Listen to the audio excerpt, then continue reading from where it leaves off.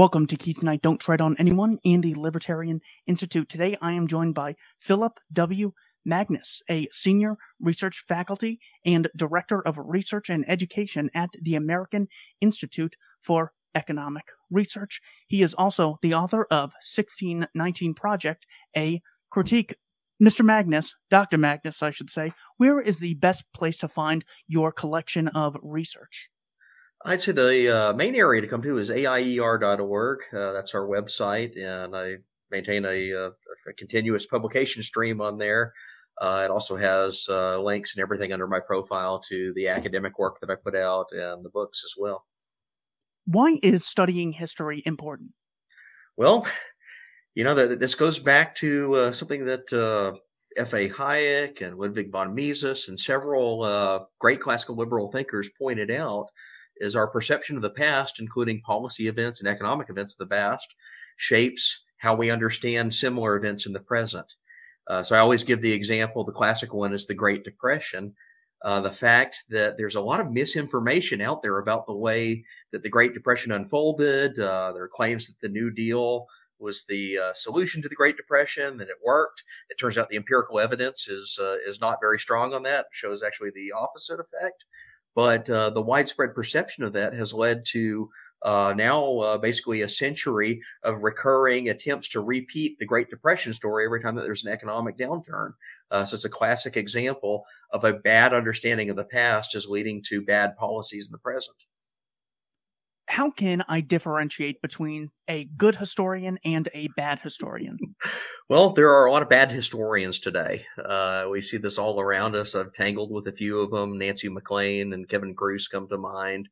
But I would even go so far as to say that the majority of scholars that are coming out of the elite ranks of the history profession, the Ivy Leagues, and also top tier state universities, are not the most scrupulous individuals. They seem to be political activists on the left, particularly the far left, first and foremost, and scholars may be a tertiary effect of their entire profession. And I see this as a very alarming trend, but it's something that is borne out in the empirical data.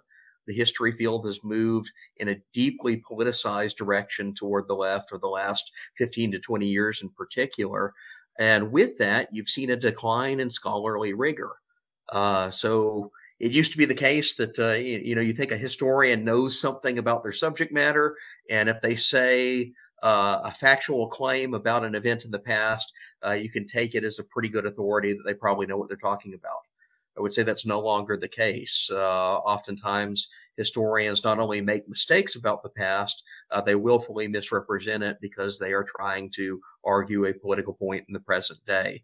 So I would say when reading historical claims, approach them with a scrutinizing eye, look to primary sources, go dig up the documents themselves, especially when they quote somebody. So I just tangled with another historian, Quinn Slobodian, who published all these articles purporting to show that Ludwig von Mises was a racist. And I started looking at the quotes that he was using. It turns out he edited the quotes, chopped them in half, and would remove parts of the quotation where Mises had condemned racism and eugenics and all these horrible policies that the progressives were really advancing. So it's really doing the homework, doing the necessary work to check the sources. But unfortunately, it means that we as scrutinizing readers and interpreters of the past have our own homework every time we encounter something like this in scholarship. Who are some of the best historians out there who go straight to the primary sources and are able to use a good understanding of history to build context and give the reader a real understanding of what happened and why? Yeah. So this is an ever smaller field, unfortunately.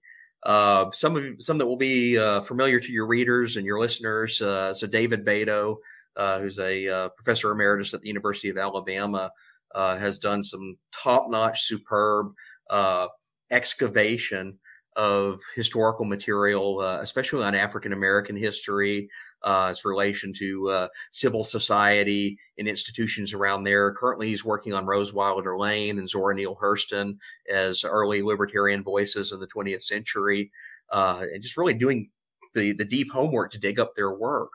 I say look around to see who some of the scholars that are working, not necessarily at the elite institutions, the Ivy League, but some of the best historians today, you find them at teaching colleges. You find them at smaller institutions. My friend Marcus Witcher is another just superb scholar who co-authored a book with Rachel Ferguson, who's a moral philosophy and economics professor. And this is looking at, it's the title of the book's Black Liberation Through the Marketplace. It's looking at free market approaches to dealing with the problems of segregation and racism in the past. This is not something that's coming out of Yale or Harvard. It's coming out of two very small school institutions of professors that are mainly involved in teaching. And yet I would say that they have produced something that's upended their entire field because the field is just not politically interested in looking at how markets work. What are some of the most misunderstood or underappreciated historical events? Well, I'll focus on my own area, and this is the economics of slavery. The economics of slavery is a deeply complicated subject. It's constantly discussed in things like the 1619 Project, and it's popular among elite institutions. They talk about the new history of capitalism, but this is an ideological history. What they're trying to do is tie the notion of capitalism, and by that they mean laissez-faire, free market capitalism, to the institution of slavery, and say that the two were wedded at the hip, emerged simultaneously, and the long version of the story condenses basically to a bullet point, and that bullet point is that America became a wealthy country on the backs of slavery, on the backs of people that were forced into labor and basically beaten to perform this. And the problem here is it comes from a really flimsy set of economic claims. It's a misunderstanding of the institution of slavery and how its economics performed. If you dig deep into that institution, you find that slavery is indeed profitable to a very small number of plantation owners, but the only reason that it persists and survives is because it has heavy public finance investment from the state, from the government. Slavery is subsidized directly and indirectly by the federal and state governments before the Civil War. The most obvious example is you look at the Fugitive Slave Act. Who is paying for the fugitive slave patrols to round up people that are escaping on the Underground Railroad and send them back south to plantations into slavery?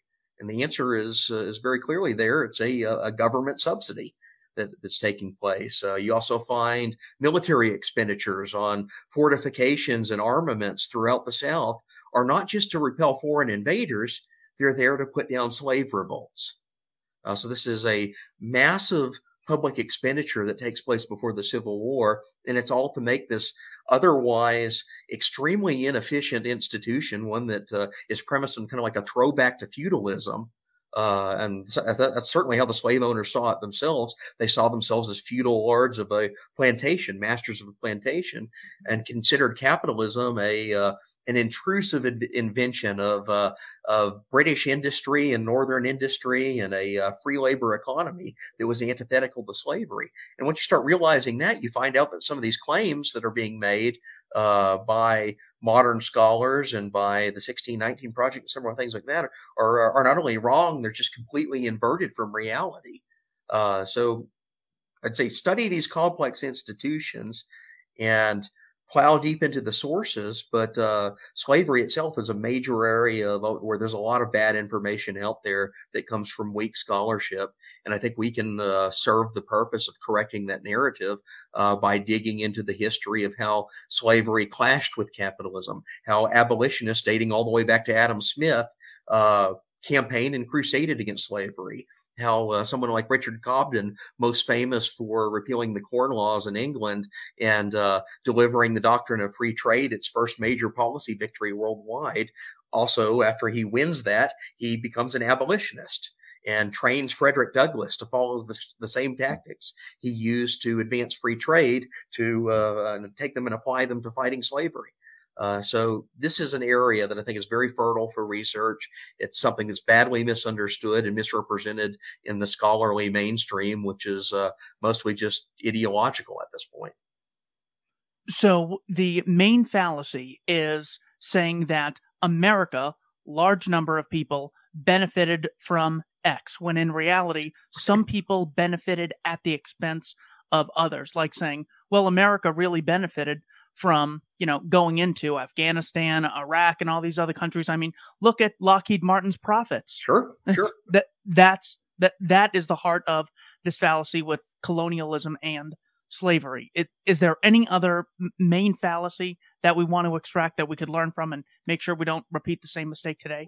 Well, I think you just hit the nail on the head. And what I think it's more representative of is these are people that view economics as a zero-sum game. Yeah. That they think that there's a fixed amount of wealth in the world, and it's claimed by certain people and taken away from other people. It's the exploiters and the exploited. It's the bourgeois and the proletariat. And really, I use these terms intentionally because it does come back to a very Marxian mindset that a lot of people approach the economic past in. They cannot view the distribution and use and creation of wealth, creation of resources in anything other than a material contest between the haves and the have-nots. And therefore, everything devolves to a zero-sum game when that's not reality at all. Walk us through who George Fitzhugh was and what his justification was for the continuance of slave labor. Yeah. So George Fitzhugh is a slave-owning theorist from the South that in the decade or so before the American Civil War, he probably becomes the single most prominent intellectual proponent of slavery. He engages in debates with the abolitionists. So you have George Fitzhugh arguing the pro-slavery side, and Wendell Phillips is arguing the anti-slavery side in a famous debate that they had with each other. Fitzhugh publishes a series of books, 2 books in the 1850s, and then dozens upon dozens of articles in DeBow's Review, which was the most widely circulated and read Southern magazine at the time. And part of his theory, really the crux of his theory, is an argument for slavery as a natural order of society. He views the market as chaotic. He views freedom as something that's extended to an undeserving and unworthy race of people. And he views society as something that should be hierarchically structured. But the way that he comes to this reasoning is really kind of a roundabout story that's often missed in the way that historians discuss this issue, because Fitzhugh is a self-described socialist. He thinks that slavery, the plantation slave system, has perfected the model of socialism because what does it do? Well, it provides for all the workers. It gives them housing. It gives them food. It gives them clothing and gives them tasks. He basically sees the plantation as a centralized economy ruled over by a benevolent plantation owner, and says that, if the socialists will only look at this model, they have a way to plan their entire countries. If factory owners would only adopt this model, and he wants to export slavery into factories, they have an entire way to plan their economies around this. He actually makes an argument that presages directly what Karl Marx says in Das Kapital, that basically that wage labor is a capitalist institution that exploits the laborer to the benefit of the capital owner. So he comes up with a theory of surplus value. He claims that this is what the capitalist seizes away from the laborer in the amount of labor performed, and does so unjustly. And he views slavery as correcting this problem. So he's kind of like this proto-Marxian theorist that draws very heavily on earlier socialists. He writes on some of the French utopian socialists are his inspiration. And then Thomas Carlyle, the English Tory socialist historian, are his major influences. And this is the dominant pro-slavery ideology on the eve of the Civil War. Well, it's a real problem for those who say that slavery and capitalism of the laissez-faire variety are wedded at the hip, because Fitzhugh, in addition to being a socialist, is an avowed enemy of Adam Smith. He's an avowed enemy of free trade. He opens the first chapter of his first major book on slavery, the Sociology for the South, not by a defense of slavery itself, but by a broadside against free markets and free trade. He says laissez-faire is an institution of chaos in society, and says, quote, is at war with all types of slavery everywhere. He says the books of Adam Smith should be, quote, cast into the fire because they will undo the slave system. when it comes to what lessons can be learned, because slavery is often thrown around, much like saying that someone belongs to the National Socialist Party of Germany. It's not about really learning the lessons, it's about making your opponent in that moment feel small. When it comes to what lessons can be learned from the history of slavery, what can we appreciate today? What would you say we could learn from the history of slavery? Well, I'd say the first lesson and the most important lesson is to study how we got rid of slavery, how the world came to view this as a bad thing, how we exterminated the institution in most parts of the world today. And this is an age-old problem that goes back to ancient times. Slavery is an institution in biblical times. Slavery is an institution in almost every society in world history. It isn't really until the late 18th century Enlightenment movements that people start to actually question this institution in systematic ways. There are a few precursors to that, and I'm certain you can find, if you go back into the ancient world, people that absolutely denounce slavery. But the first systematic effort to exterminate this institution emerges in the late 18th, early 19th centuries. Well, the lesson here is to ask the question, well, who are the people that are leading the case of why slavery is wrong? And one of the earliest major abolitionist thinkers is Adam Smith himself. He addresses the problem of slavery in all of his major works. It's in the Theory of Moral Sentiments, it's in The Wealth of Nations, and it's addressed in several of his surviving lectures as a college professor on questions of justice and jurisprudence. And in all three of these areas, he attacks slavery as economically destructive, fundamentally immoral, and politically corrupting. And it's that last point that really gets to the heart of the matter, because he asks the question, why is slavery, even when it's recognized as a moral evil, as a wrong, so difficult to get rid of? And his answer is that slave owners are basically rent seekers. They're an interest group. They enmesh themselves in the legislature wherever they come into power. And when they do so, what is the first thing that they do once they've seized the control of the legislature? They start voting themselves resources from the public treasury to prop up and extend slavery. So Smith's really one of the first people that diagnoses slavery in a systematic way here. And this gives generations of abolitionists the tools that they need to start understanding what the problem is with slavery. The slave power is how it becomes referred to by the mid-19th century through heirs and descendants of Smithian economics. They start saying, well, slavery is in fact a very evil, pernicious interest group that has captured the reins of government. If you want to take it on, you need to figure out how to undermine those special interest claims that it's made.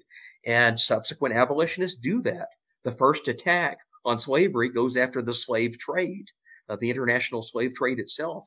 And this comes out of England. It's a group of free market minded, they call them political liberal Whigs. In the aftermath of the American Revolution, they start to mount a case against the slave trade. The first bill is put forth in 1791. It's unsuccessful because it runs head on into the Liverpool merchant industry, which is benefiting of the slave system, the slave trade system. They waged basically a 20-year campaign to abolish it and succeed in 1807 and 1808 through a series of parliamentary acts by taking on the interest group and chipping away at the institution. Well, then there's another 2-decade slog that they have to push through to actually abolish slavery in the British Empire. And this is when Frederick Douglass goes over to the United Kingdom in the 1840s on a speaking tour.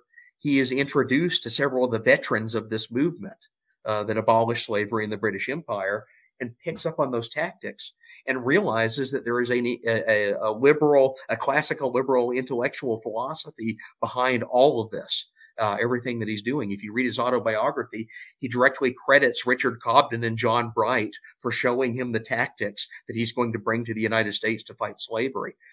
So I guess this is another way of saying that libertarians, classical liberals, free market thinkers need to and should claim this as part of our legacy. This was one of the great policy and strategic and moral victories of the 19th century, along with the elevation of free trade, it was the elevation of the anti-slavery cause, even to the point that if you said you were a classical liberal or just a straight up liberal in, say, like 1850 in the British world, that meant you probably believed in three things. One is free markets and free trade. Two, anti-colonialism, anti-imperialism. And three, abolition of slavery. Those are the major planks of the liberal platform. And the fact that we succeeded so much on the abolition of slavery has meant that it's kind of faded into the background. We don't talk about it as much as a part of what free market theory entails anymore. And yet it's there and was there from the very beginning in Adam Smith. So is it the ideas and simply changing public opinion through spreading these ideas that slavery became weakened and then no longer is recognized on a large scale institutionalized basis? Or was it people started resisting or there were technological changes that no longer made it profitable? See, all three of the above. But you need that moral foundation there. You need the moral foundation to understand why this institution is wrong. So when it starts to be challenged by other labor arrangements, when the South starts to lag economically behind the rest of the country, uh, people start asking the question, well, maybe something is wrong with slavery, not only in the economic sense, but in the moral sense. So having both of those arguments there together allow the abolition movement to basically triangulate the issue and make a very forceful case against it. Now it does enmesh itself in a very violent and brutal and bloody and tragic war in the Civil War, and the way that was handled and played out. I guess another way of saying it is there are very few people that come out of the Civil War looking good. There are bad actors to be found all over the place. Now, the Confederacy itself does go to war to defend slavery. It's actually the Union hesitates to make slavery, anti-slavery, a component of its cause, although on the periphery, it certainly is there, and it moves to the center by the end of the Civil War. So you find several of these tactics basically coming to fruition. But it needed that intellectual basis there. In other words, what happened in 1865 could not have happened without a previous half century of people making the intellectual case against slavery to recognize that it is wrong. The reason I think this is so important is because it's usually the monetary side that's focused on when it comes to slavery, Absolutely. commonly referred to as free labor. And the problem is you aren't compensated monetarily. But if you read Frederick Douglass's autobiography, they got allowances and they got food, water, Absolutely. clothing, and shelter. So if you don't have the classical liberal libertarian understanding of it's wrong to initiate violence against peaceful people, force them to do something against their will, well, then I'm not surprised that both Zelensky and Putin are practicing conscription. And that's not really front and center at the news. I had to dig so hard to find Great to just something. to find that I, information. I go, oh, yeah, it's actually everywhere. But once you really look for it, but first you got to find like the keywords to look for. So that's why I wanted to. And then one final thing, I think this is the last thing. How was the average person sold on the I can't imagine the average person is thinking, well, that Fitzhugh is making a good point. How is the average person sold on such a blatant scam? These people can own these people, and they Absolutely. can't even own property or make decisions for themselves. Well, the South constructed a mythology around the slave system and a mythology around its major output, which was cotton. It's called the King Cotton thesis. And this came into vogue in the 1850s. It basically claimed that cotton is such a crucial component of not only the national output, but the international world economy that all other industries would come crashing down if the cotton trade did not exist. And they construct the story by noting that Southern cotton is exported across the ocean to Europe, to the factories of Europe, where it's turned into textiles. It's sent to the factories in the north, turned into textiles. That there are all sorts of economic arrangements in it. And the claim here was that it's so central to economic production that anyone or anything that makes war on slavery is also making war on its own well-being, would undermine the world economy and throw the entire country into a recession if they attack slavery. And they actually convinced themselves of this during the Civil War. Well, it turns out they were exercising another economic fallacy. They were using a single product theory of production to understand and interpret the entire U.S. economy. And what happens during the Civil War? Well, the Confederacy gets cut off from not only national industry, but world trade by both the blockade, and then they also adopt a policy of intentionally restricting their own exports to try to lure Europe into the war on their behalf. Well, what happens? England goes elsewhere and finds cotton produced in other ways. They turn to Egypt, they turn to India, they turn to the British West Indies and find cotton produced through wage labor. And that just basically bursts the entire bubble of this notion that cotton is the driver of the world economy. So basically, what ended up being a line of propaganda in the 1850s comes crashing down as a myth in the action and course of the Civil War. Now, I mention this because it's pertinent to the scholarship today. Many of these theorists on the left that are claiming slavery and capitalism are wedded at the hip have unintentionally rehabilitated King Cotton economic ideology. They're essentially making the exact same claim that cotton was the centerpiece of American wealth and the American economy, although they take it from an anti-slavery perspective. They're coming at it from the left, but nonetheless, they accept the economic claims of the King Cotton theorists. And all we have to do is to look at the Civil War itself as a direct debunking of that entire economic narrative. And yet, we found that some of these works, neo-King Cotton theorists, essentially have gone on to attain great heights in the history profession. Neo-King Cotton theorists is is that people today who say, war is actually good for the economy, Yes. so we should continue to funnel money to Raytheon, and hundreds of thousands of people get killed, but it really gets the gears of the economy going. Yeah, it's the broken window fallacy over and over and over again. We heard the same thing, the popular claim that World War II got us out of the Great Depression. Wars are destructive entities. They destroy physical capital, they destroy human lives, much like slavery. Here's one of the other costs, the economic cost of slavery in denying individual freedom and denying agency to people that are suffering under this institution, the enslaved people themselves. You are basically the opportunity cost of the institution is you never get to see or realize the human capital of what people would produce if they were otherwise free. You see only the destruction. Same thing with war. You end up waging a war. Maybe it attains a military outcome, and you claim that, hey, we put all this money to invigorate certain companies, war contractors, and that has jump-started their industry. Well, yes, it certainly has been an infusion of armaments into an economy, armament production. But the question we always have to ask as economists is, what could that money have been spent on otherwise? What was its other use that never occurred, that never was realized?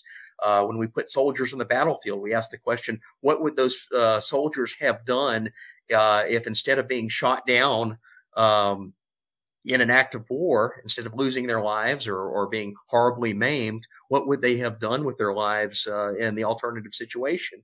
And it's something that we never see. So it's the seen versus the unseen taken to its full fruition.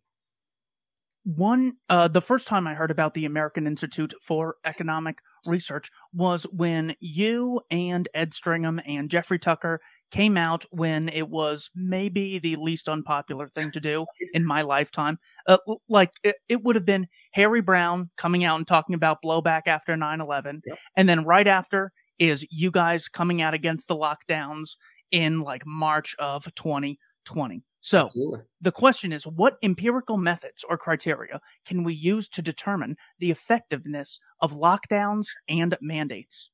Well, this is a fun area that I work on in very active ways. There are all sorts of tools from econometrics. We call them causal inference techniques. And what they try to do is look for natural experiments, cases where one country or one state or even sometimes one city or locale deviated from the policy of lockdowns to see if through that counterfactual, that real-time counterfactual, they perform very differently. And this goes back all the way to March 2020. So I opposed lockdowns from the beginning when the whole country was going into lockdown and when they were sweeping across the world. I had my reasons to be skeptical of it because I did some reading in the epidemiology literature. And what first tipped me off is that as recently as 2019, the World Health Organization was publishing pandemic response plans to influenza that said, above all else, do not lock down. This doesn't work. We have experience and data from the Spanish flu in 1918. We have all sorts of historical evidence that shows that every time this has been tried, it is a catastrophic failure. It doesn't deliver on what it promises to do. And oh, by the way, it's extremely susceptible to political misuse and abuse. And part of that literature also said that the way that lockdowns are argued by some of the epidemiology and health professions is entirely contingent upon these hypothetical models, computer modeling. This was the Neil Ferguson Imperial College model that burst onto the scene at the beginning of the pandemic and basically convinced the United States and Great Britain to go into lockdowns, and then eventually the rest of the world followed. Well, it turns out this was a computer model that had some very erroneous premises behind it. For example, it didn't even account for the situation of nursing homes. It didn't account for all sorts of very common circumstances that emerged in the first few weeks of COVID-19, which is that the elderly were especially vulnerable and the young not so much. So I start reading this model and asking the question, well, why are we even following this thing? It seems like a junk model. It seems like it's poorly designed and poorly constructed, and there are no real counterfactual tests in the real world to show why we should even listen to this Neil Ferguson guy, other than that he's on TV saying that if we don't lock down tomorrow, tens of millions of people will die. And oh, by the way, he had done this during mad cow disease. He had done this during the avian flu, during all these previous pandemics, and none of his predictions ever came true. Well, in the first few weeks of the pandemic, I noticed something very early on, that the Ferguson model for the United States and UK had been adapted to the rest of Europe. They eventually released projections for all countries around the world on what would happen if A, they locked down, B, they had kind of a lighter touch approach that had partial lockdown, or C, they did nothing at all. They stayed open. And the model assumed catastrophe if they stayed open, slightly less than catastrophe if they did a mild, light touch, voluntary approach, and the disease would go away. It would peak in June or July 2020 and then drop to nothing if everybody locked down.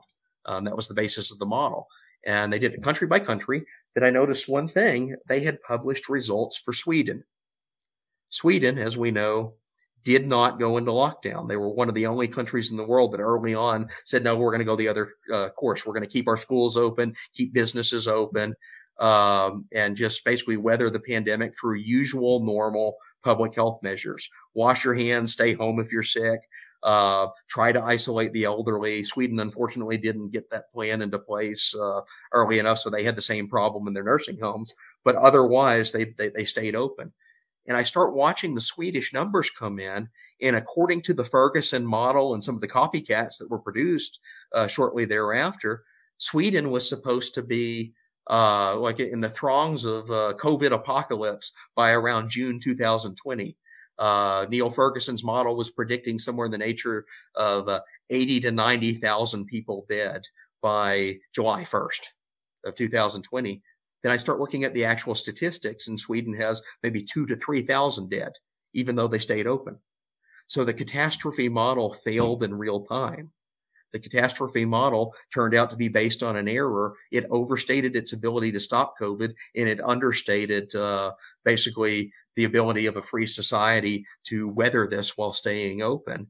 And through that real-time test, we had our direct demonstration that the lockdowns were not doing what they had been sold on, what they had been promised to achieve.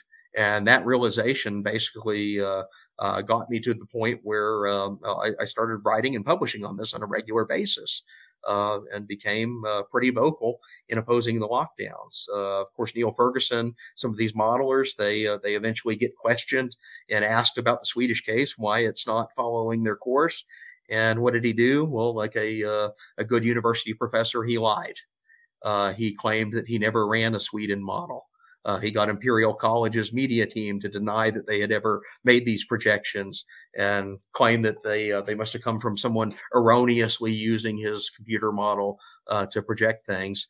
At which point I just said, well, click paste, here's a copy of the link on your own website where back in March 2020 you published your Swedish data. You're clearly lying right now.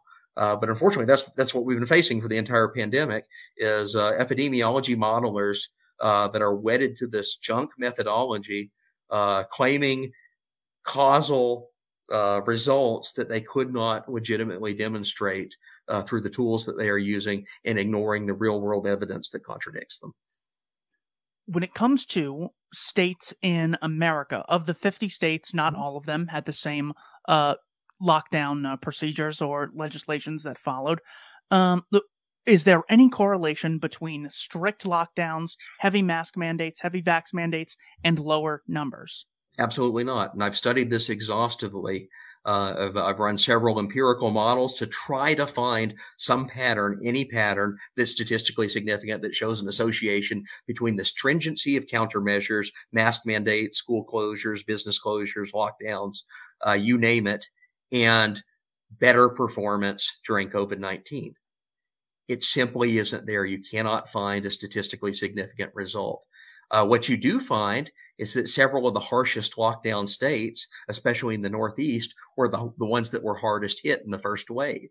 What you do find is clear evidence that they followed these lockdown models, such as the Imperial College approach, and they tried to implement everything that Imperial College said to do: close your schools, close your businesses, tell everyone to stay home for months on end, prohibit people from going out in public.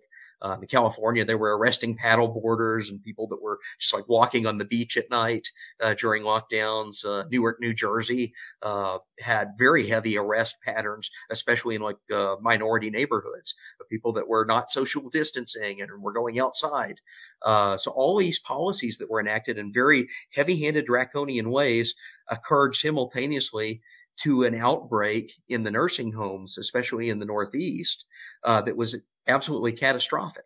By the end of the first year of the pandemic, I ran some numbers and estimated that in some of the states in the Northeast, 1 in 8 nursing home residents prior to COVID-19 passed away during that first year, just died of COVID-19. Those are catastrophic numbers. Well, you start asking the question, what's the reason why nursing home outbreaks were so bad? Well, they adopted a policy that was premised around epidemiology modeling in hospitals. They thought that hospitals were going to be overwhelmed by COVID cases, and therefore they'd run out of bed space, they'd run out of rooms, run out of doctors and nurses, and then public health catastrophe happens. So what did they do? Well, they followed the Governor Cuomo plan in New York State. Cuomo decided and ordered that hospital beds needed to be preserved and kept open as much as possible. And one of his ways of doing this was to quickly discharge COVID patients out, basically move COVID patients out of the hospitals and into other facilities to convalesce. So as soon as they had been stabilized, let's get them out of the hospitals and free up the beds for this coming wave of COVID patients that never quite arrived. Well, what did he do? He said that the convalescent facilities need to include nursing homes. So he passed an order that forced nursing homes to readmit COVID positive patients that were still on the recovery. You put elderly COVID carriers into nursing homes, and these are closed facilities, and suddenly COVID is spread to the staff. Suddenly it's spreading to the ventilation systems. And next thing you know, the entire nursing home has come down with a COVID outbreak, our single most vulnerable population, all because he tried to centrally plan convalescent facilities by using nursing homes as the overflow.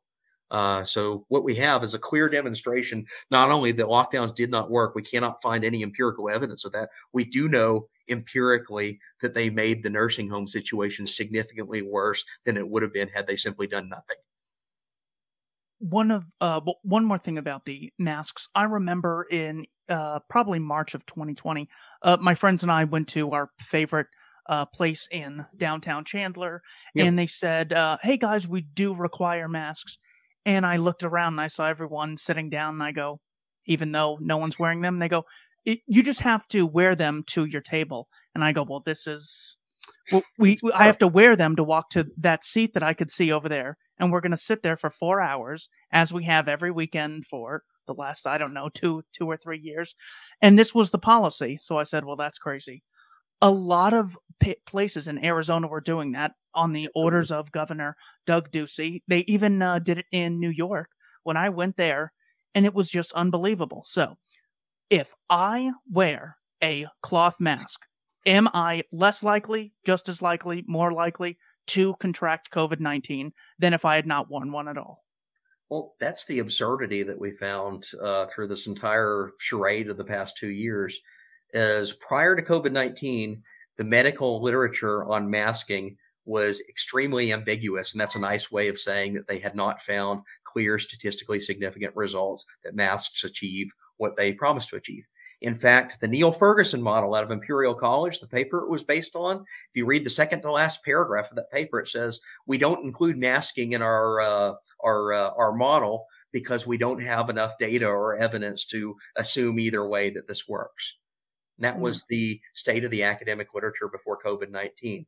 Well, COVID came along, and all of a sudden it became politically fashionable to claim that masks work. So they started putting out all these junk studies, badly designed.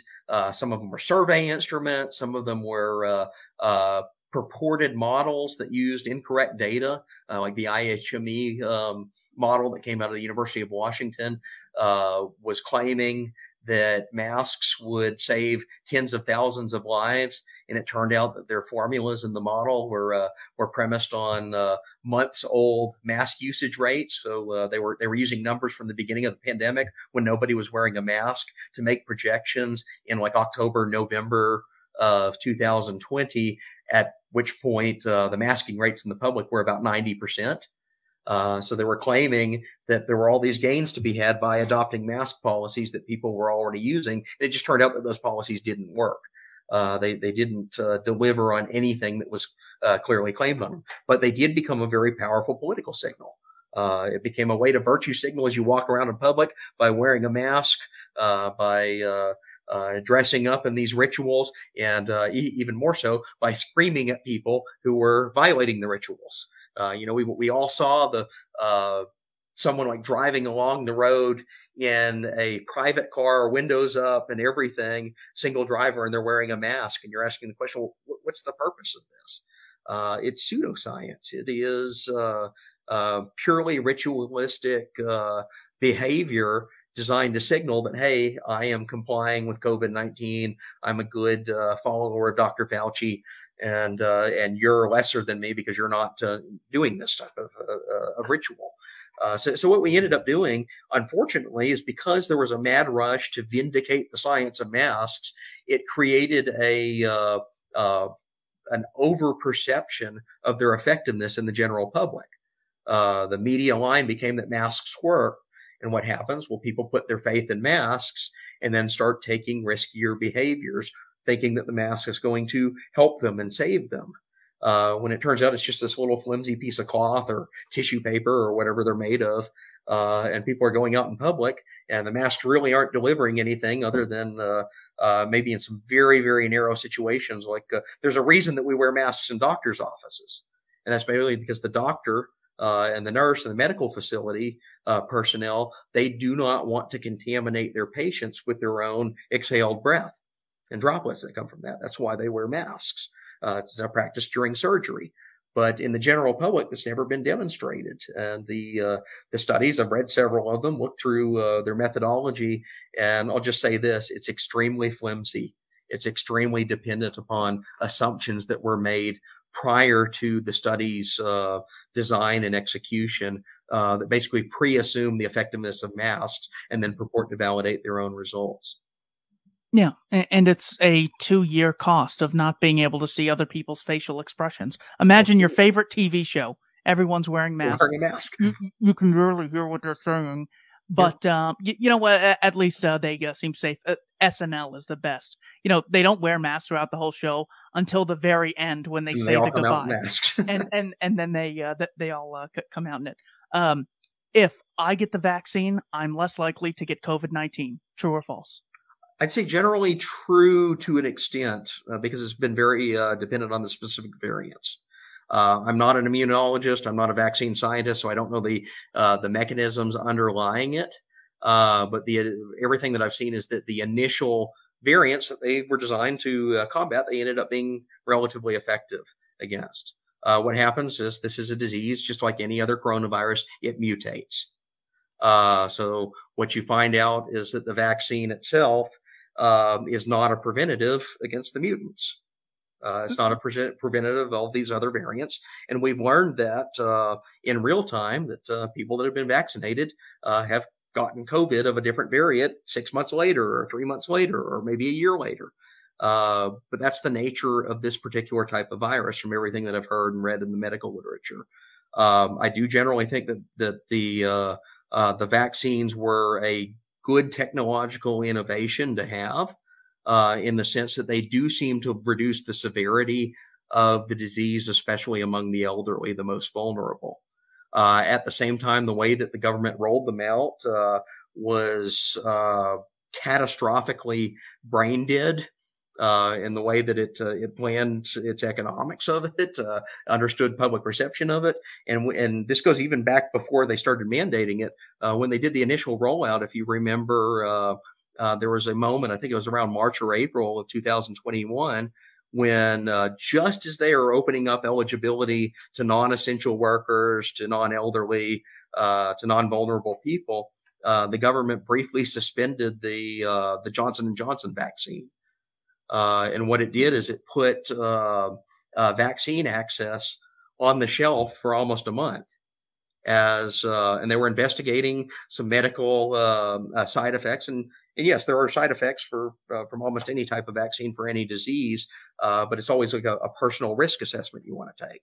But you can trace almost to the moment that Fauci and the CDC and FDA announced that they were suspending the Johnson & Johnson vaccine. That's when vaccine uptake in the United States started to plummet almost overnight. Then they start mandating it and mandating it in ways that are not particularly constructive, mandating boosters, mandating vaccination among people that are in the lowest vulnerability groups, so, i.e. young people. All because it becomes a mechanism for power rather than actually fighting the disease. So they aren't paying attention to what's being delivered through the vaccine itself, which should be a tool to help people survive the disease, to help improve their chances of having a very mild case of COVID-19 if they encounter it, whether it's the current variant or a future variant. And the vaccines do seem to do that. But the way that they took it was like this top-down centralized command and control, and all they ended up doing was undermining the public's trust and confidence in vaccines and rolling it out in the most slipshod, haphazard way imaginable, just as central planners always do, and hence we are in the situation that we are in. So do you think that Fauci was telling the truth when he was on 60 Minutes and he said people should not be wearing masks? It might block a little droplet, but other than that, it's no overreaction. Is that actually him telling the reality of what people should have been doing at the time? I mean, I'll be blunt. I think Fauci just makes it up as he goes. Yeah. I think Fauci is basically a fraud as it comes to scientific knowledge. I mean, at one point, yeah, he trained in allergies and disease science, and he probably made medical contributions at some point in his career. But he became a bureaucrat. He became a government bureaucrat, and I've seen direct evidence of this in the Freedom of Information Act files that I've gotten. Fauci is best understood as a public health official who reads the cues from the media, including what the media wants to be argued, summarizes them and has his aides summarize them in bullet points, and then he repeats them back to the same media, and they use that as validation of their already existing point. This is what happened in the lockdown science and in the aftermath of the Great Barrington Declaration. We found that as soon as the declaration went out, Fauci and the other NIH officials had an email chain where they were basically saying, well, what are we going to do as a response to this? Because it's challenging lockdown science.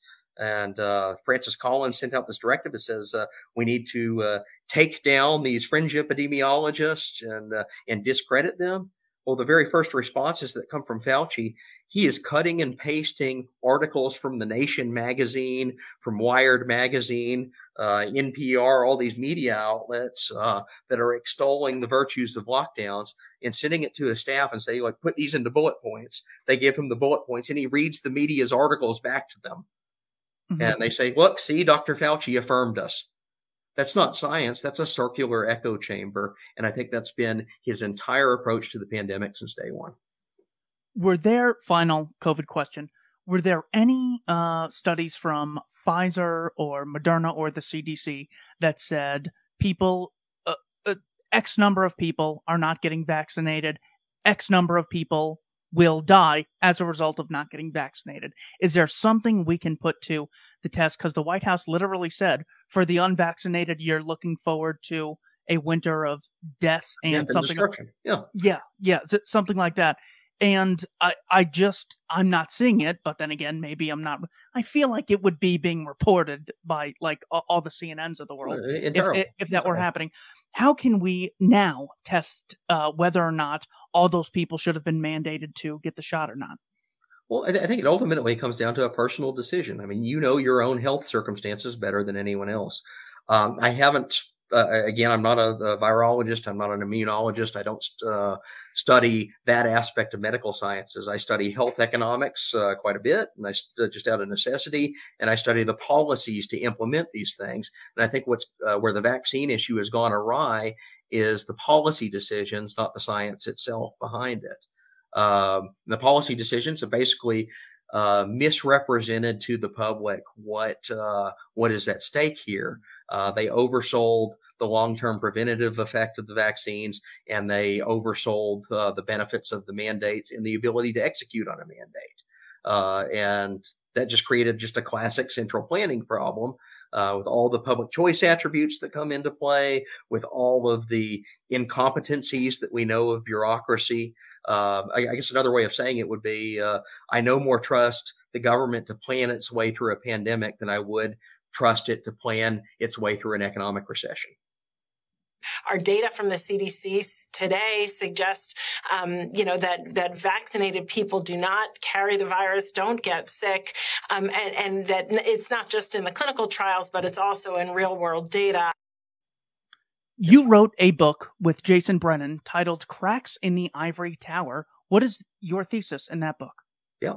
So the gist of Cracks in the Ivory Tower is looking at the institutions of academia, institutions of higher ed, from a public choice perspective, and asking what are the incentive structures that yield many of the problems we see with higher ed. If you read the higher ed press, we know that the problems abound. There are too many Ph.D. seekers for too few jobs, for example. We know that universities are a very inefficient way of delivering knowledge to students. We know that students don't retain most of what they learn in the classroom. We know that cheating is rampant. We know that degrees are sold and all these vague platitudes and like how you're going to improve yourself and get this career and ideas and critical thinking that yields like great riches and intellectual rewards.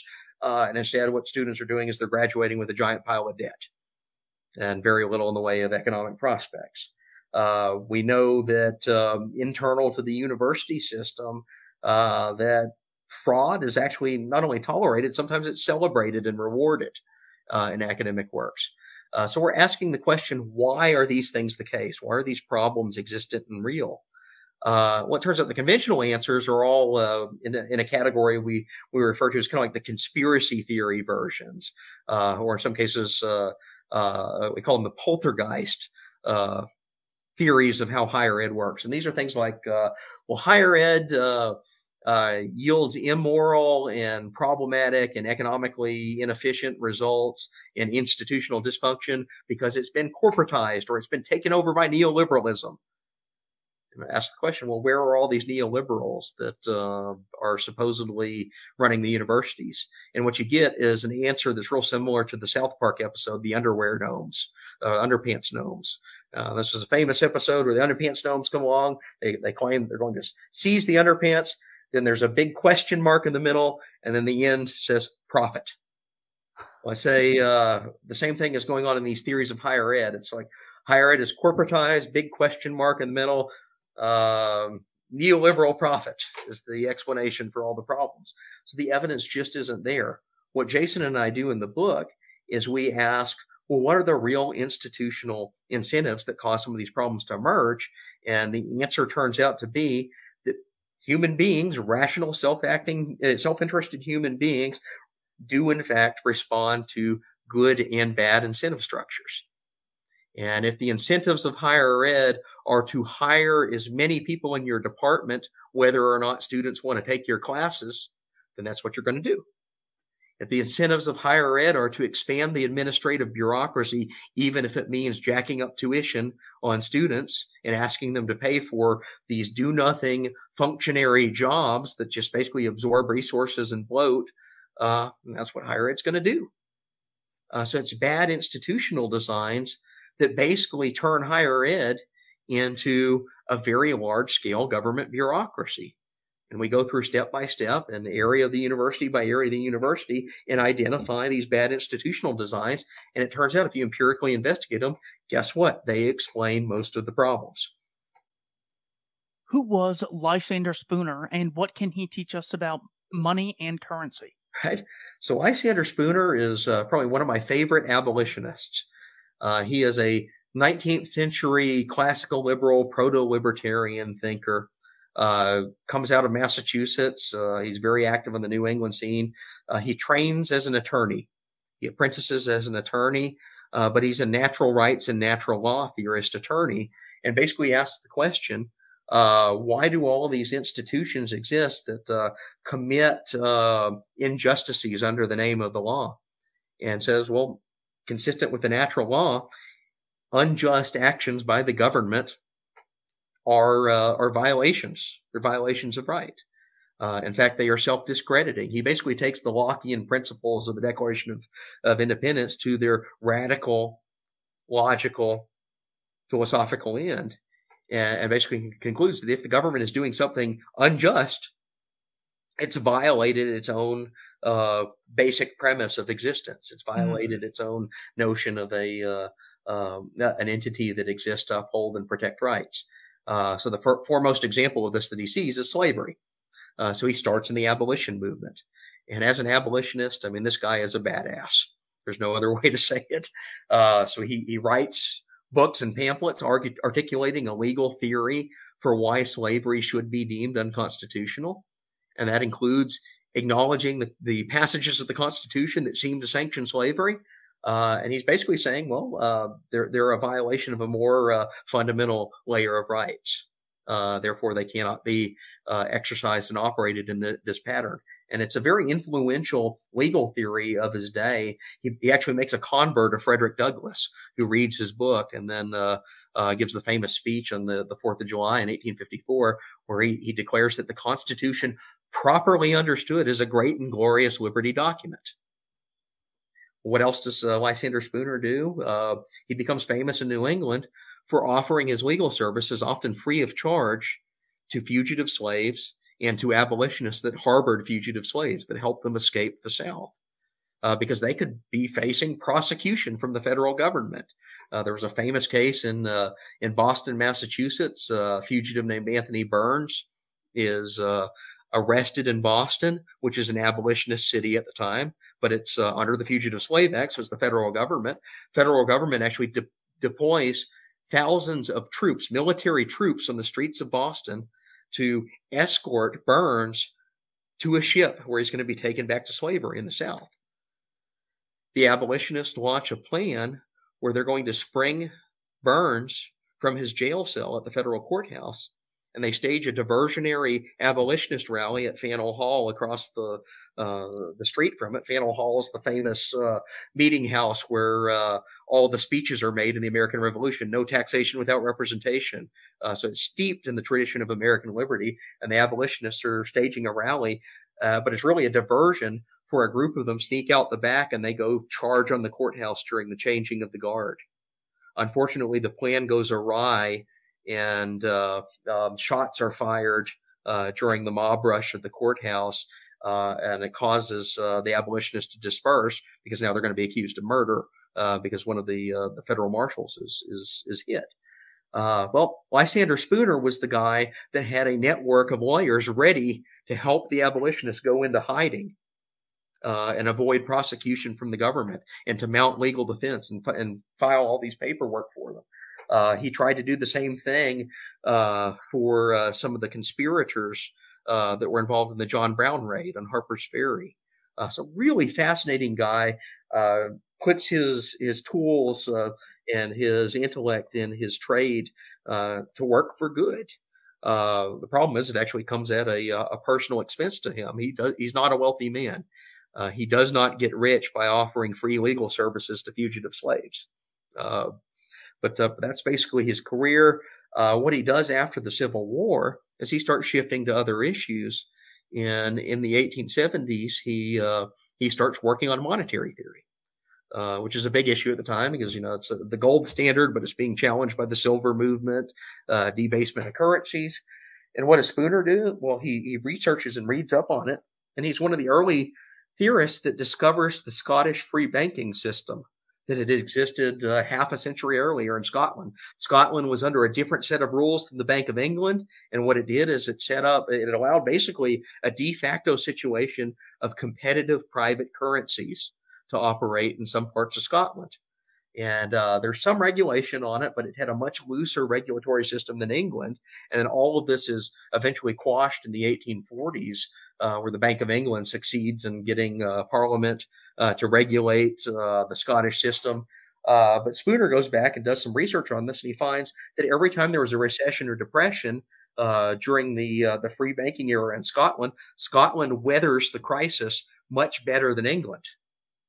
And he attributes this to free market competition in currencies. So in 1876, he writes 2 books, basically laying out the free banking history of Scotland and arguing for a thesis of why any private entity should be permitted on the open market to issue a private currency. And he basically says, let the market competition between them decide which currencies sink, which currencies survive. And that in itself will bring robust stability in ways that the federal banking system has not. So it's a free banking argument written in 1876, published in these relatively obscure serialized forms of books that we thought that were lost after Spooner died. Part of his papers were destroyed in a fire around the turn of the century, and the assumption had always been that these books had been lost with them. Well, I rediscovered them in a couple of archives, bits and pieces, and was able to piece back together the entire manuscript. And what it eventually amounts to is Spooner presages F.A. Hayek's theorizing on free banking, which comes out a century later in the 1970s. And F.A. Hayek is the presage theorist to cryptocurrency and competitive currencies that we have today that are emerging. So I call Lysander Spooner basically like the grandfather of Bitcoin in this sense. What was your biggest takeaway from researching your book, The Best of Karl Marx? Biggest takeaway from that is probably really fleshing out something that I had long suspected and had seen many sides from of Karl Marx. And that is that Marx himself was a pretty obscure figure in his own lifespan. He's treated today as like this intellectual giant of the 19th century. He's put on par with, he's like the social science equivalents of Charles Darwin, or one of these other major thinkers of the mid-19th century. And Darwin lived at the same time as Marx. But there's a difference here. Everybody read Darwin. Darwin was influential in his lifespan. Other scientists picked up on his research agenda and worked with it. Karl Marx was this kind of fringe peripheral weirdo who lived in squalor and wrote these manifestos claiming to correct everything that he said was wrong about economics, but the only people that are reading them are fellow socialists on the very periphery of society. And it persists this way for another 30, 35 years or so after Marx dies. So Marx dies in 1883. basically as an unknown except for among his internal circle of followers. When economists start to notice Marx in the decade after his death, the first rebuttals of him come from economists in 1884 and 1885. And the main theme of them is that Marx, by relying on the labor theory of value, was now obsolete because the marginal revolution had occurred. We had discovered and solved the problem of value. Value is not assigned by work performed. Value is derived from subjective preferences and subjective decisions made on the margin, made with respect to the next unit of consumption. This is discovered simultaneously by a couple of economists in 1871. So right after Das Kapital was published, and over the course of about 2 decades, it sweeps the economic profession by storm. By 1890, the marginal revolution has been absorbed into economics, and people are reading this, and then they read Marx and say, well, his entire system falls apart because it was premised on an old way of thinking that's now been debunked. So by the turn of the century, the typical economist response to Karl Marx is, this guy's obsolete. Why are we paying attention to him? John Maynard Keynes even writes that Das Kapital is an obsolete textbook of no interest to the world today. It's from an earlier time. It's been discredited. And yet, we look today, Karl Marx is on the map. He's everywhere in the universities. He's one of the most cited figures across the humanities and social sciences, arguably the most influential thinker of that era in the way that we look at it today. So ask the question, why is this the case? And this is where I tease out at the very beginning of doing this compilation, The Best of Karl Marx. And the answer is, Vladimir Lenin put Marx on the map.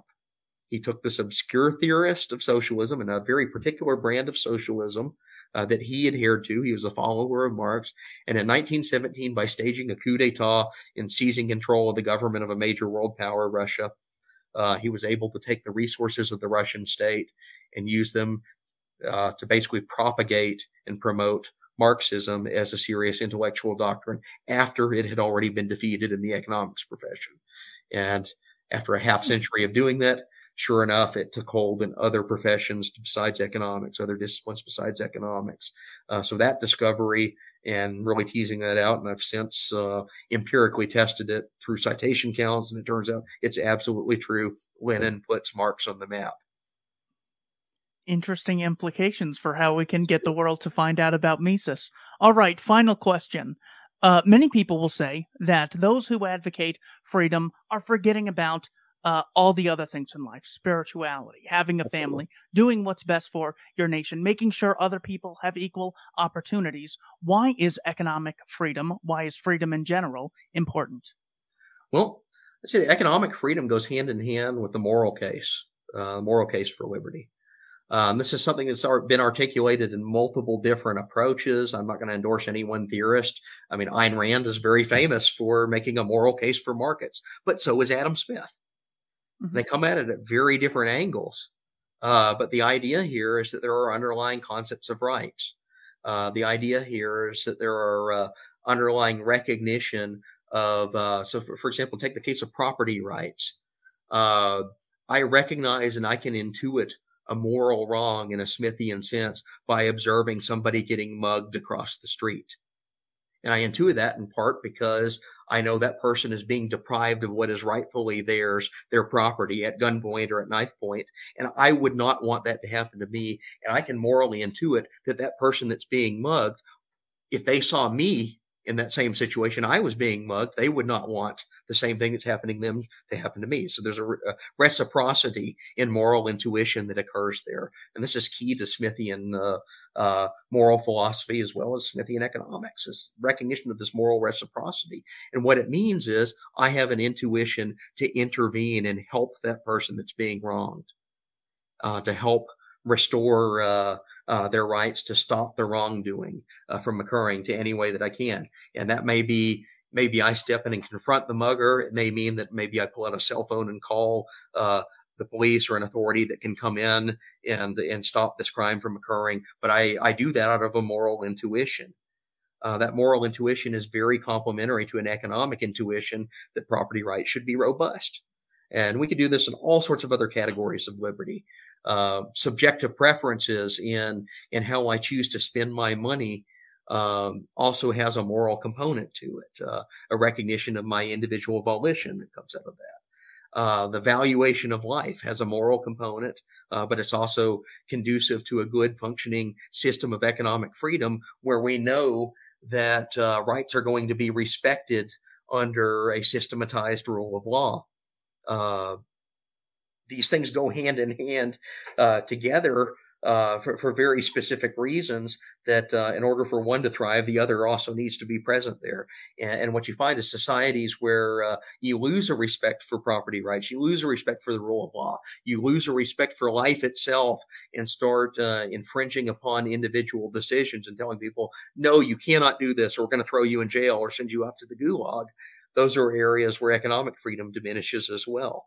And oftentimes it's a very complex, murky relationship, but you can't have one and not the other. So there's a symbiosis that I would argue is operating between the two of them.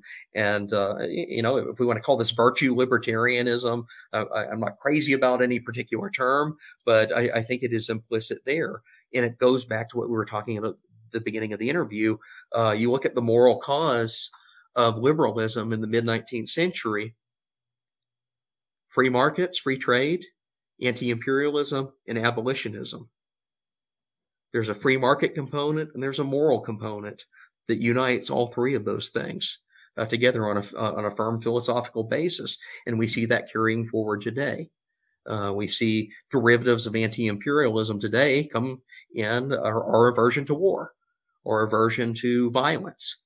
We see derivatives of anti-slavery and abolitionism carrying through today in our aversion to discrimination, whether it's on racial terms or other terms, forms of collectivist bigotry. And then we see the intuition of free markets carrying forward today. Not only in those issues are still with us, free trade is certainly still with us, but we see a moral wrong when people are deprived of their property by force or told that they cannot exercise their rights over their property because of government regulation, or that property is confiscated and taken away by taxation. There's as much of a moral case as there is as a functioning economic case. And that's basically where I fall on those issues. You need both of it, both components working together in order for it to be functional. Check out the American Institute for Economic Research. Today's guest was Dr. Phillip W. Magness. Links will be in the description below. Thanks to everyone for watching Keith and I Don't Tread on Anyone and the Libertarian Institute. Dr. Magness, thank you so much for your time. Thank you again for having me.